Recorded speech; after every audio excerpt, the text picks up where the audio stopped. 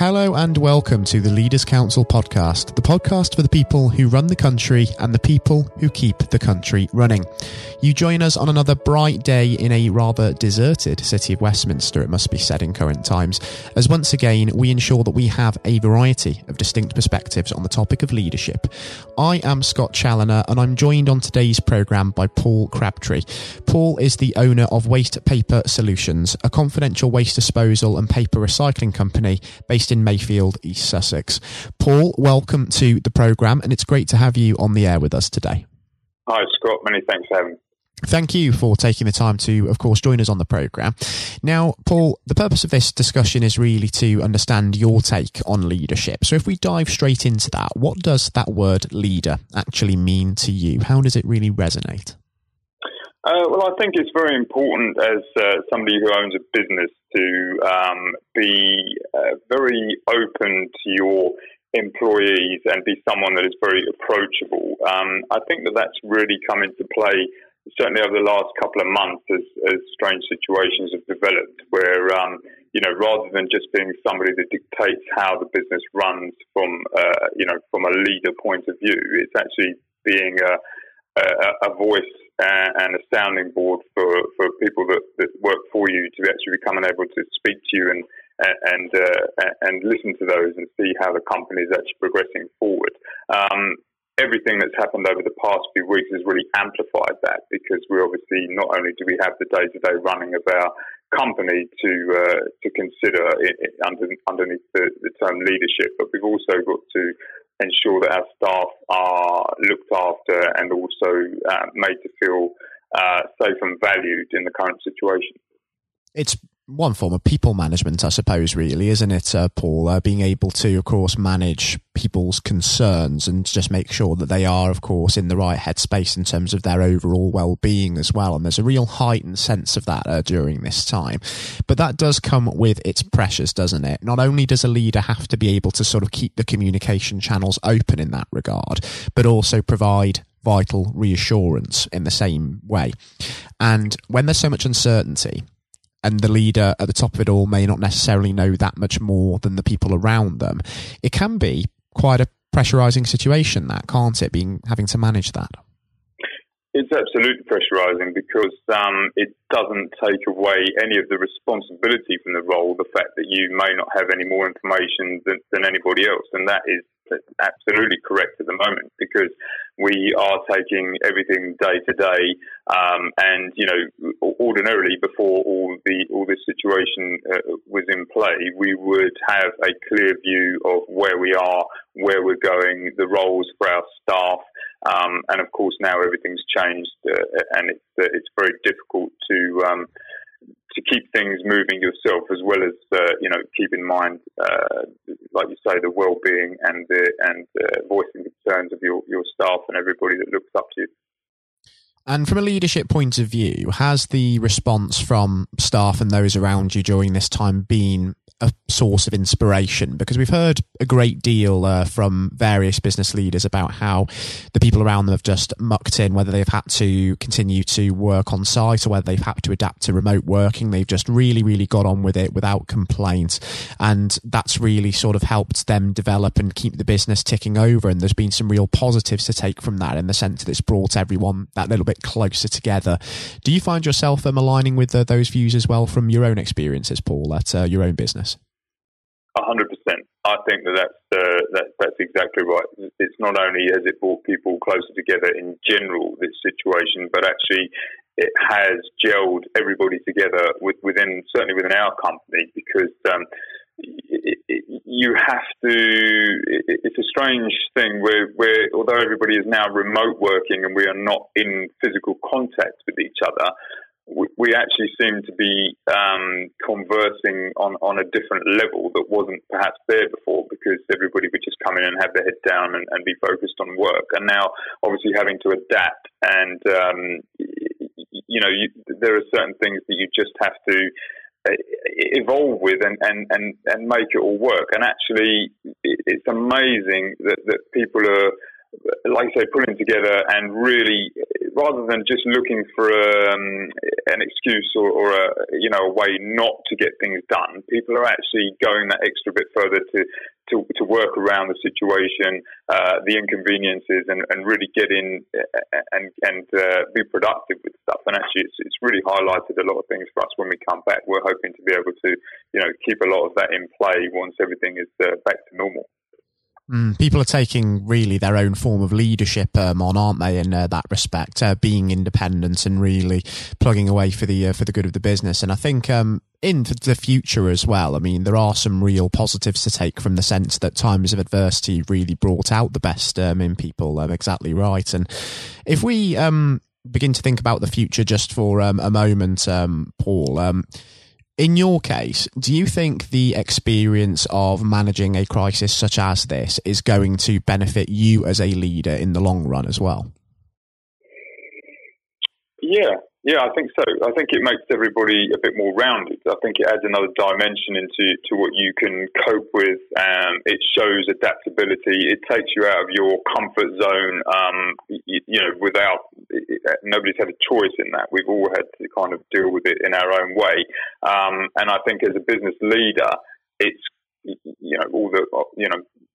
the horribleness of it aside, it's quite an exciting opportunity to be able to. What I've been able to do personally is step out a little bit from the day-to-day and have a look in and evaluate everything. And to be able to put yourself in that position is quite a gift, because regardless of how you come out of this, there's not much opportunity in the day-to-day running of a business to be able to have that little pause, take a breath, reevaluate everything and have a look at actually how you carry yourself and your business on a day-to-day. I think that's absolutely right, Paul, for sure. And based upon the experience that you've had in not just managing this crisis, but also all of the years that you've had in business as well, if you were to actually give some advice to somebody who was maybe about to start their first day in a leadership or a director role, what sort of advice would you give them based upon that experience that you've had? It would be to keep your staff involved as much as possible in everything, if possible. I mean, obviously, with larger corporate companies where you're not on perhaps a day-to-day basis and you have people spread over different offices, it can be quite tricky. But for us who are all under one environment, really the one thing that we've pushed from day one, and we've grown slowly, one member of staff at a time, is that real personal involvement with everybody. And that's really helped us through this situation, because where people are now working remotely, we have a close bond with all our staff. And actually, there's not many areas of running my business that the staff are not included in. And I appreciate that's much easier to do on a smaller scale. But if your staff feel involved in the business, they're much more invested in it, so that when a situation comes in like this where they are tested and where there's a lot of trust involved in the situation between staff and leaders, company owners, because we're not in the same environment, we're not there to monitor working and everything. Everybody is running under their own steam, as you touched on earlier. People have had to step up to the plate and really come out of themselves. And I really think that's quite important in any business, even before this, to be able to for your staff to feel that they are important within. I know it's a bit of a cliche, but they become more invested. And if you need that extra from them, you're more likely to get that through such situations as this than if you just pay the wage and get people to do the job and just really run it like a machine.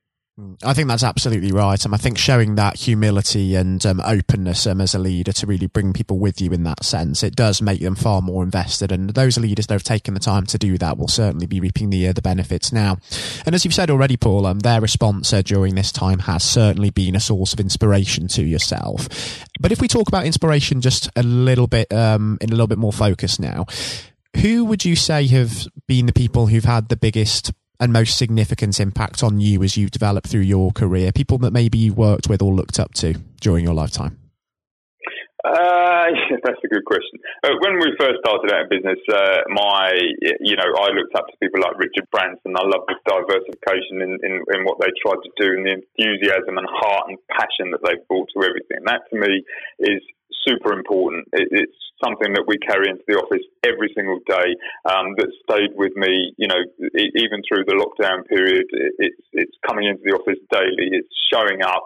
It's having passion for what you're doing, and I think that really comes through to your staff and to your customers as well. And that is a very important part of leadership. If you're not fully invested yourself in what you're doing and committed and believe in what you're doing on a very high level, then I think that you're not going to succeed in every aspect that you want to. So certainly Richard Branson, I mean, things change, obviously it's not had such great publicity of late, but the actual principles behind it and the ideals behind, his setting up a business was to me a great inspiration.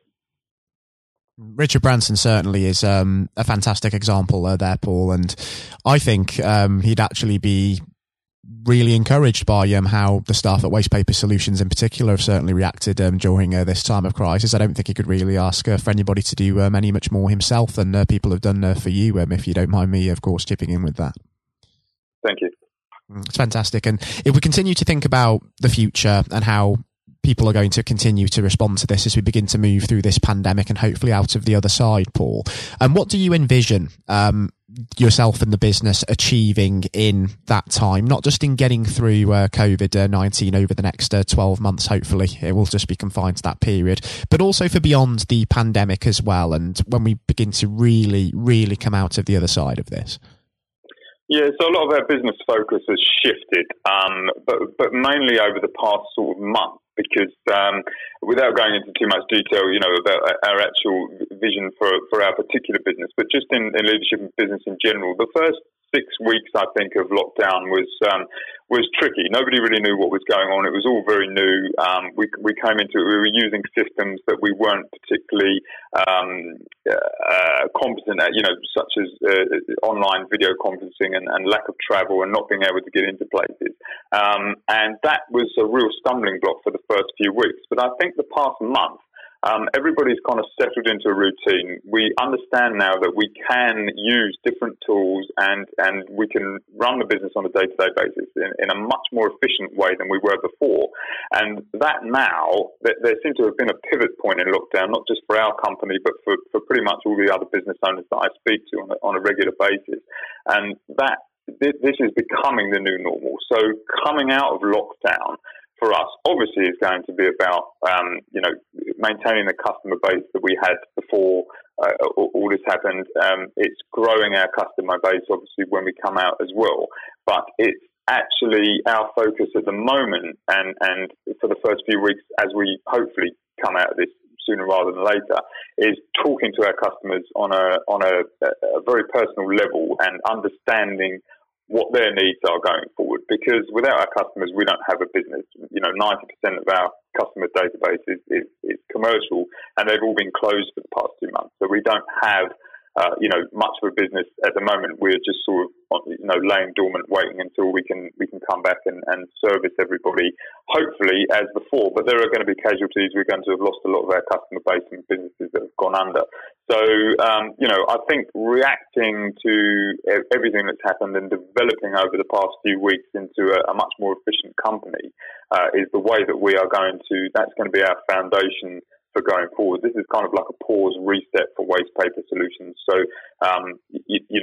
everything, this is almost like ground zero now, and we're going to build on what we had before, but this is kind of like a restart in how we approach our customers and how we maintain them, and also making, contingencies for anything that could happen like this in the future. We need to be better prepared and make sure that we are safeguarded and that we can still look after everybody customer-wise and staff-wise should a situation similar arise.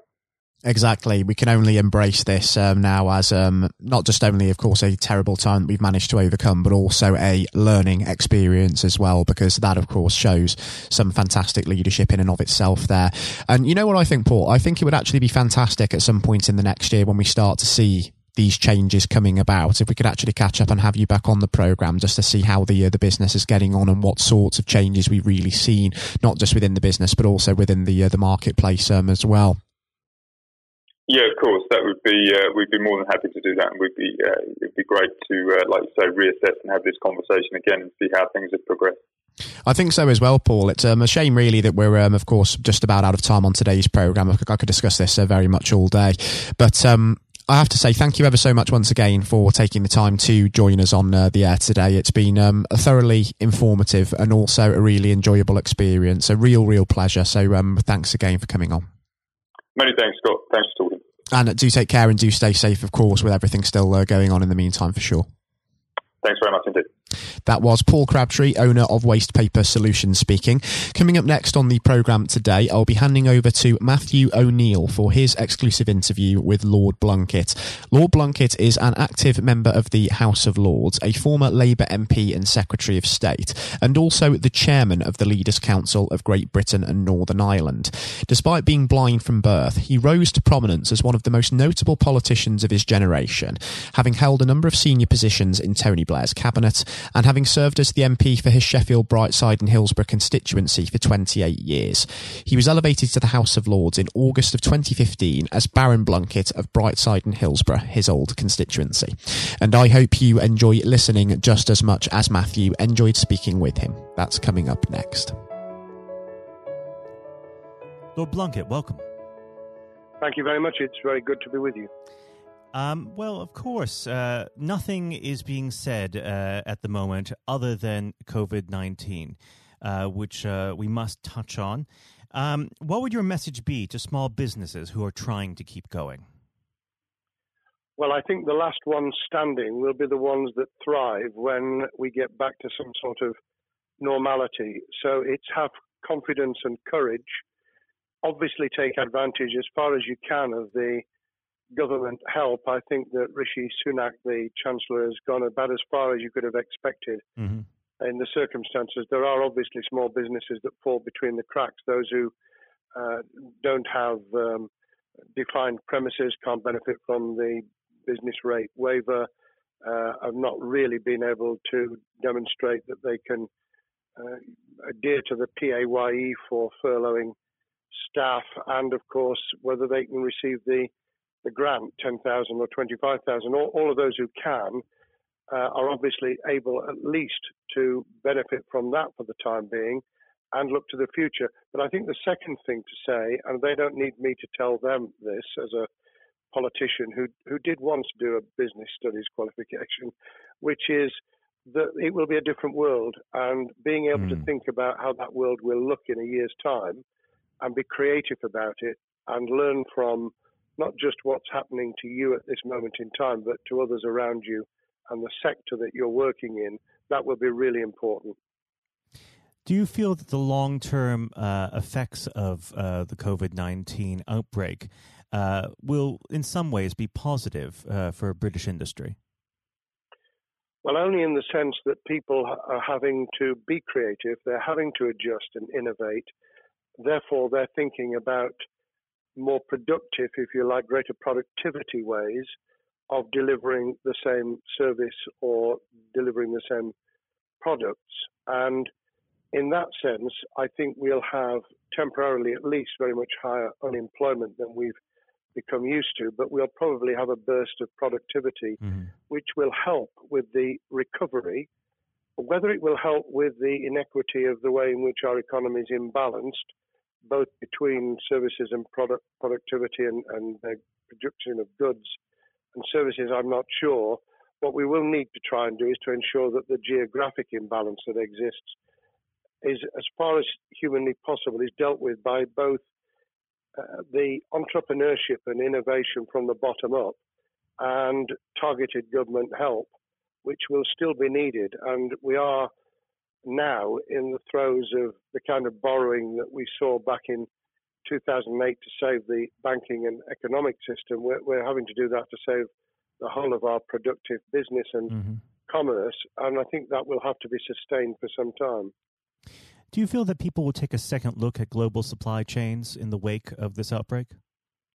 I think there's going to be much more creative ways of using local supply and linking up inside sectors much more effectively. And I hope that the Leaders' Council will be able to play a part in that, in the sense that people who have something in common, a synergy in terms of what they're delivering, whether it's a service or whether it's manufacturing or whatever, will be able to see that there's a good outcome from knowing the sector better, linking with people, not just geographically, locally, but those in this country who may not have been on the radar in terms of what they produced for the supply chain. And of course, ensuring, because there's quite a lot of fraud going on as we speak with people getting into cyber attacks, that they'll also take account of going into the cybersecurity side effectively as well. The more we are online, the more people who are working from home, the more vulnerable those businesses and their supply chain become. And that's something to think about as well. How important is strong leadership at the moment? Well, I actually think that it's brought to the fore leadership in a whole range of areas, from obviously government itself, and there's been ups and downs with the Prime Minister's severe illness, but all the way through the public and private sector, people have, to use the jargon, stepped up, and they've shown local, regional, national level the kind of leadership that Britain historically was very good at.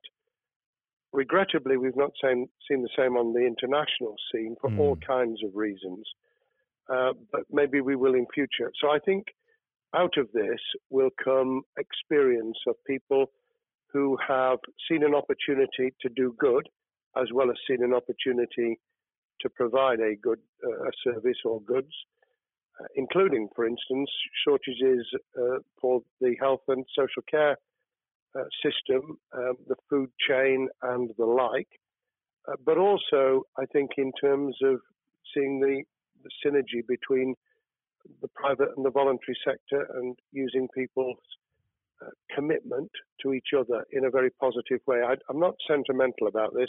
Things will revert. But actually, I think there's a kind of moment of moral judgment of people feeling that they've got a role to play outside the immediate survival that they're engaged in. And if we can hang on to a little bit of that social responsibility, that will be a very positive outcome. Absolutely. Now, what's your broad view of how the government is responding to this? Are you broadly supportive of their measures? Well, it may surprise people to hear that I have been very supportive. Of course, there's been legitimate criticisms about the speed of response on protective equipment and on issues relating to testing. But my own view is very similar to the challenge that was made to the Prime Minister of Italy when people said, why didn't you close Italy down faster? And he said, a fortnight before we did it, I would have been considered to be a madman and nobody would have agreed to do it if I'd tried to move too quickly. And I think that's something that we need to reflect on here in the UK. We may have seen the signals elsewhere across the world and taken them more seriously at the time. Hindsight is a wonderful thing, but as someone who's had his life in the opposite political party to the present government, I think that with some hiccups and mistakes, they've not done a bad job in what has been incredibly difficult circumstances. And you're absolutely right. In a liberal democracy that we live in, it's very difficult for people to swallow orders given to them from government. Well, the UK and the US, and to some extent the Scandinavian countries, have a very different history and therefore interest in maintaining the freedom to decide and the persuasion and consent that's required. Those countries that have experienced one way or another totalitarianism over the last century have a slightly different way of coming at this. I don't want to exaggerate it, but I think that that's why getting the balance right of getting people to go along with what you want them to do in their interests as well as the nation as a whole is a sensible, proportional balance. And I think we now need to adjust to the coming out of the crisis gradually, readjusting to recovery in the same way.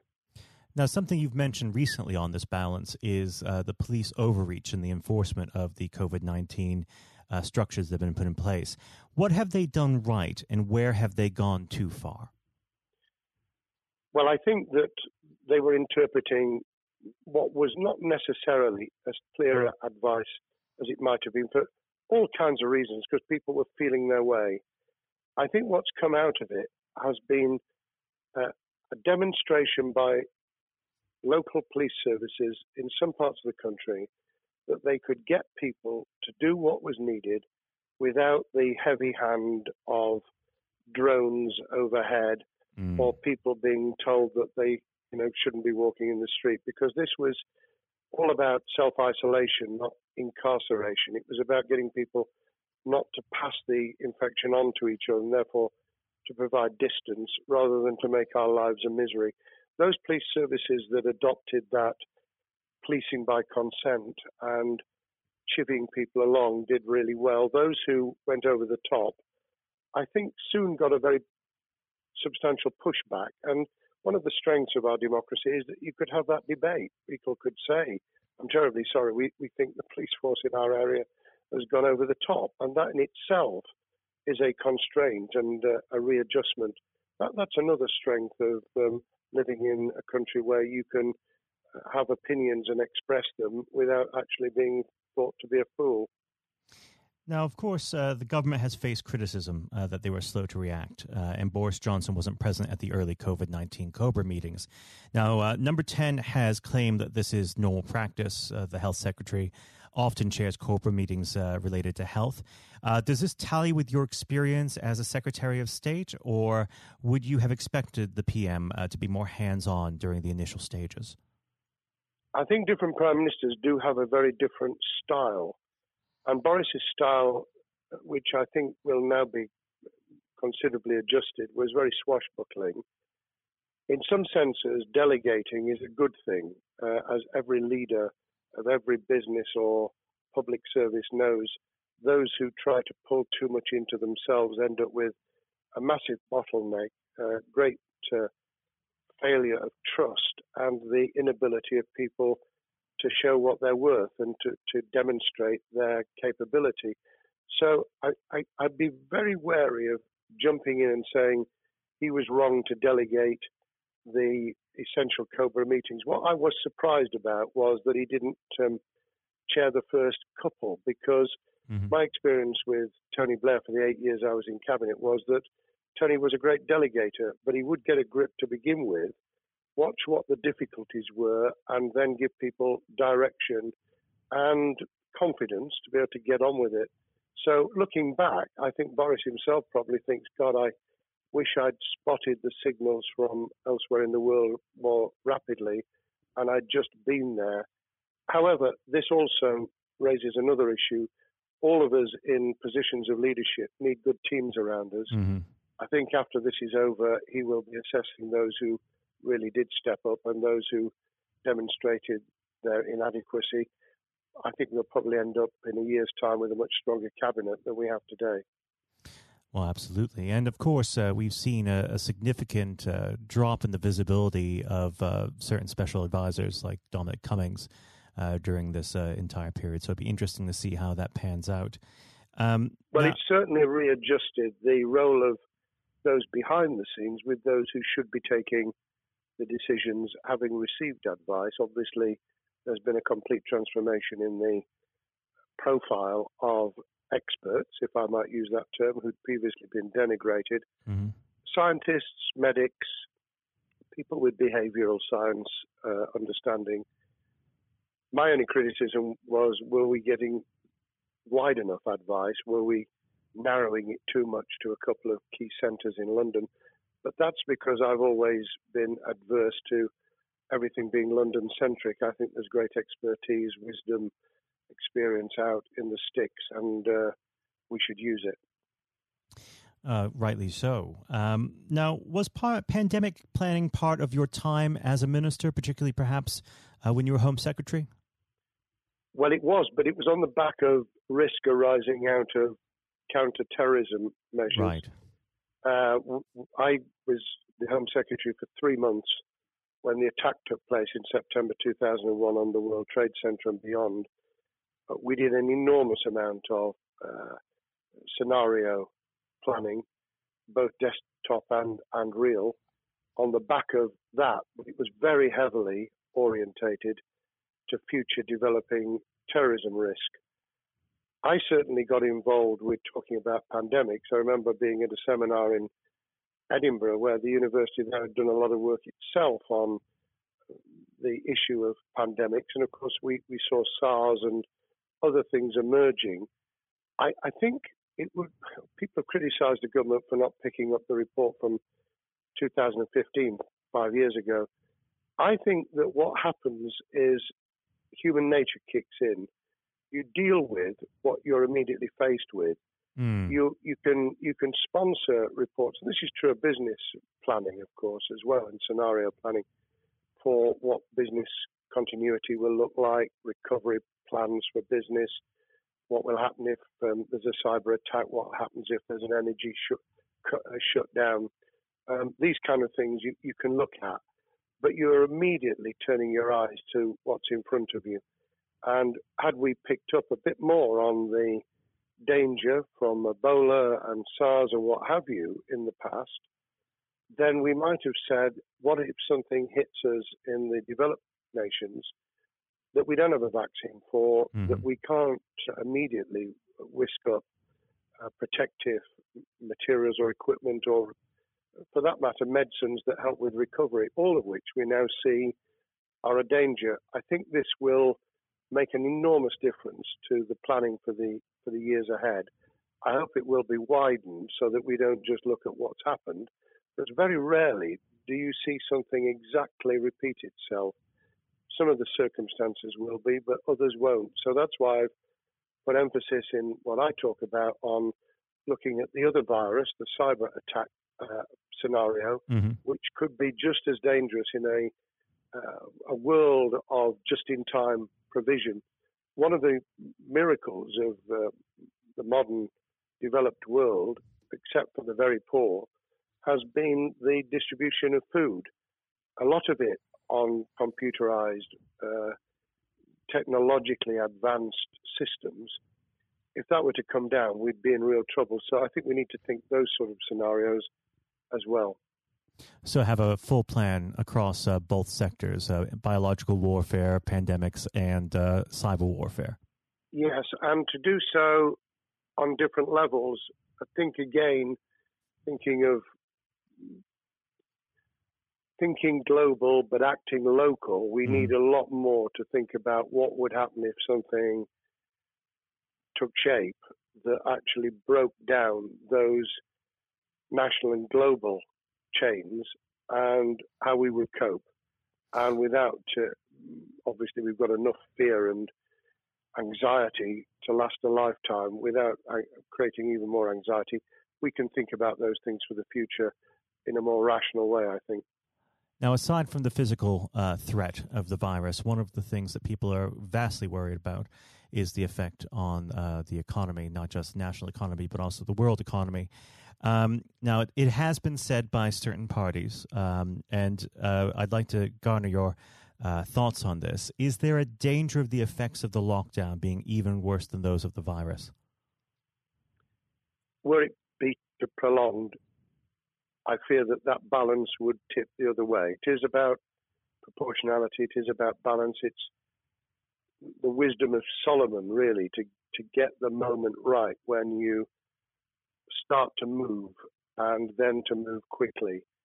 There's no doubt whatsoever that we are stocking up, not just on the economic and employment front, which will be devastating enough, but on the health and social well-being front, enormous challenges, and they will need careful handling because there's a lot of people whose lives, for a variety of reasons, are at risk in the future on a scale that we've been dealing with over the immediate handling of the pandemic, concentrating really hard on those affected by COVID-19, those sadly who have died or been seriously incapacitated.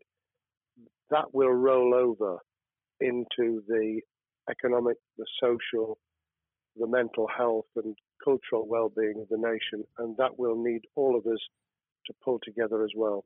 Absolutely. Now, do you believe the government's doing enough for business?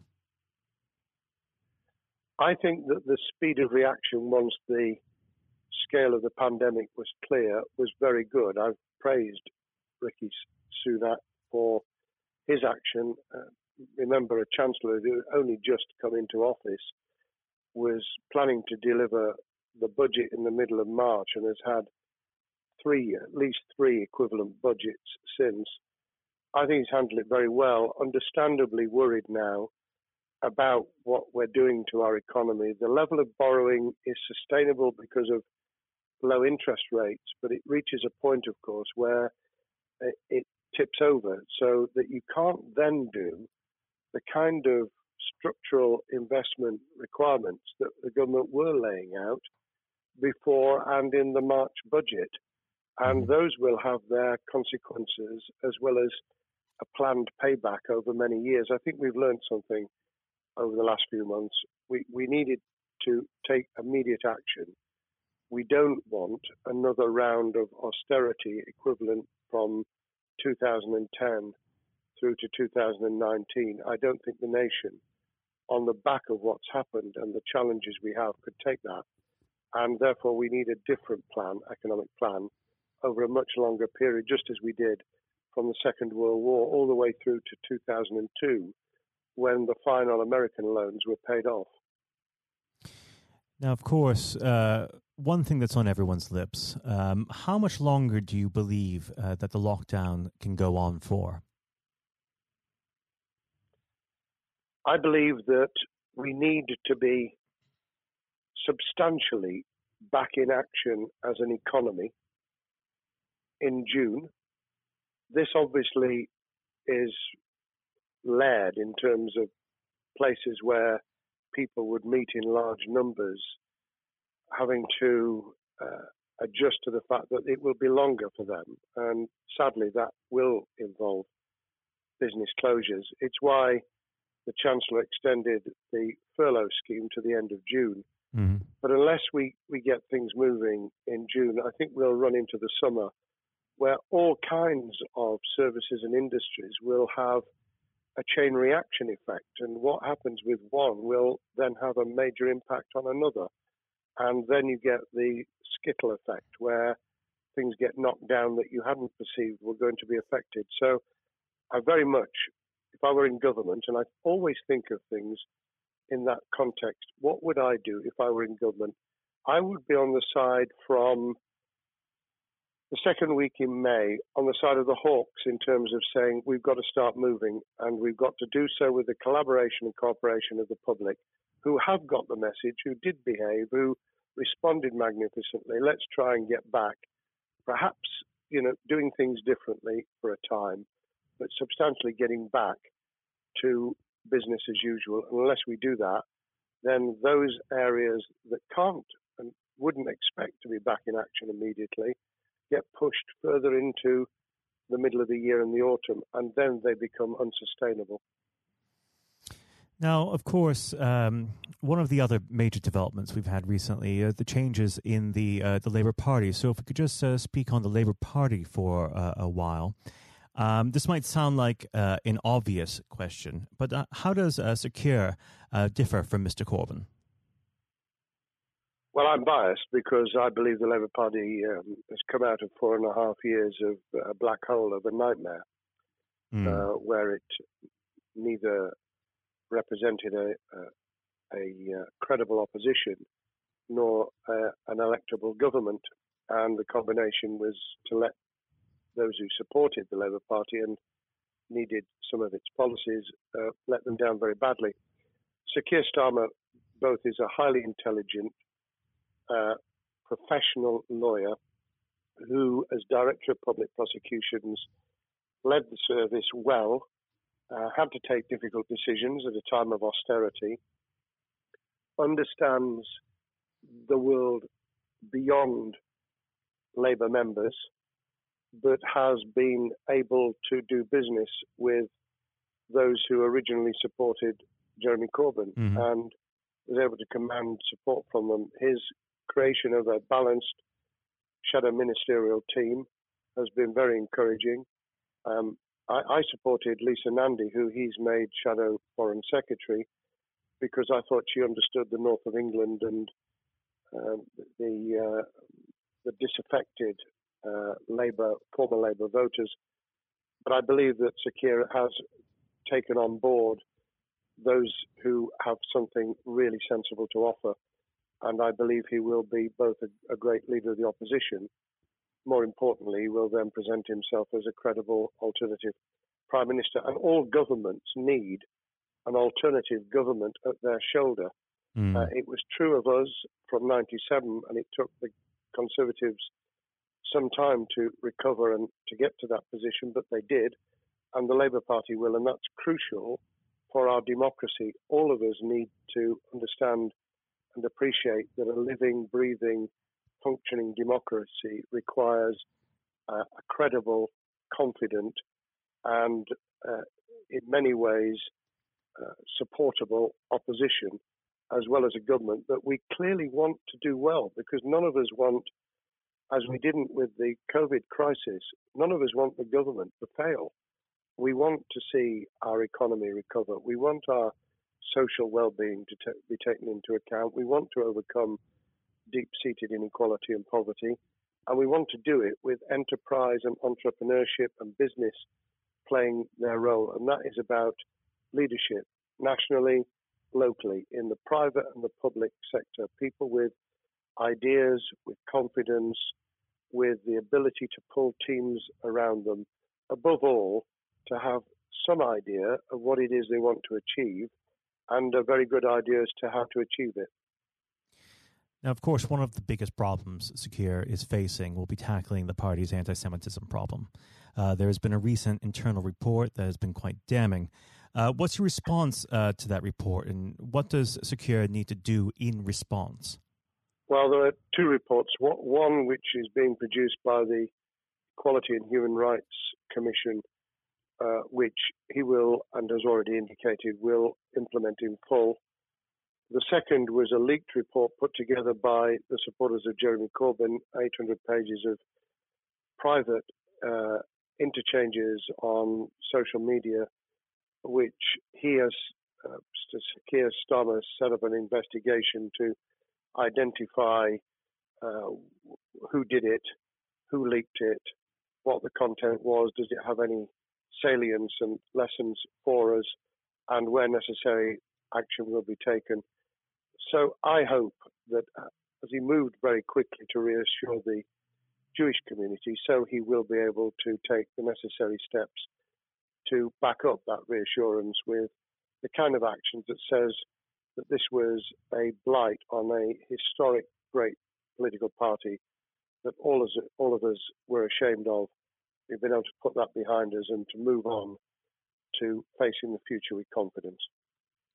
What's the one key thing that Sir Keir needs to do to restore Labour as an election-winning party?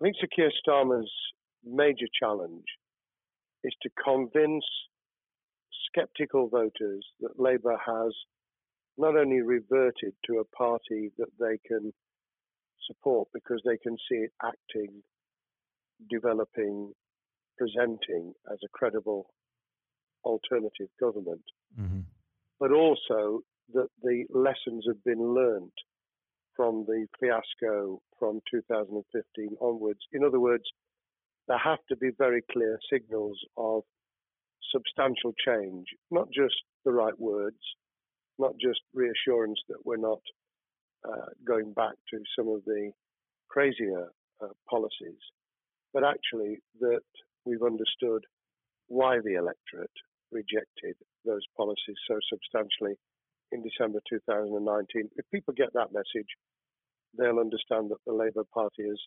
changed, as it did in the 1980s and early 90s, to become the electable government with the greatest majority in historic majority, even greater than 1945, which I was privileged to be able to take advantage of in 1997 when I joined the cabinet.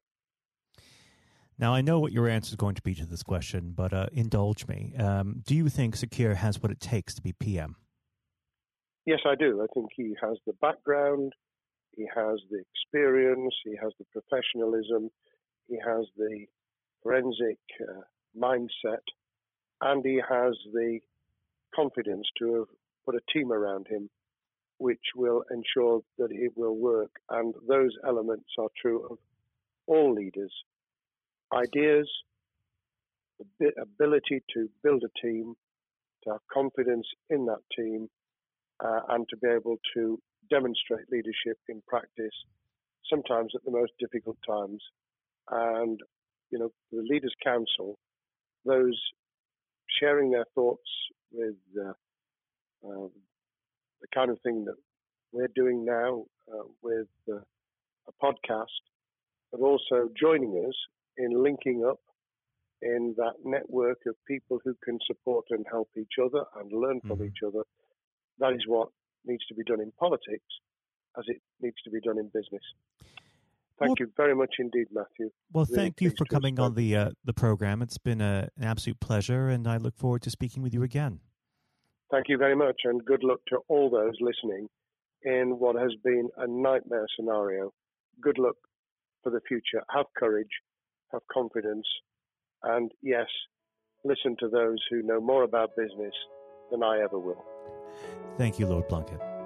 Thank you. This has been the Leaders' Council podcast. Thank you for celebrating excellence in leadership with us. I've been your host, Scott Challoner. Until next time, goodbye. Thank you for listening to our podcast. The views expressed within the podcast do not reflect the views of the Leaders' Council of Great Britain and Northern Ireland, its parent company or subsidiaries, members of staff, or other guests of any other person therein associated.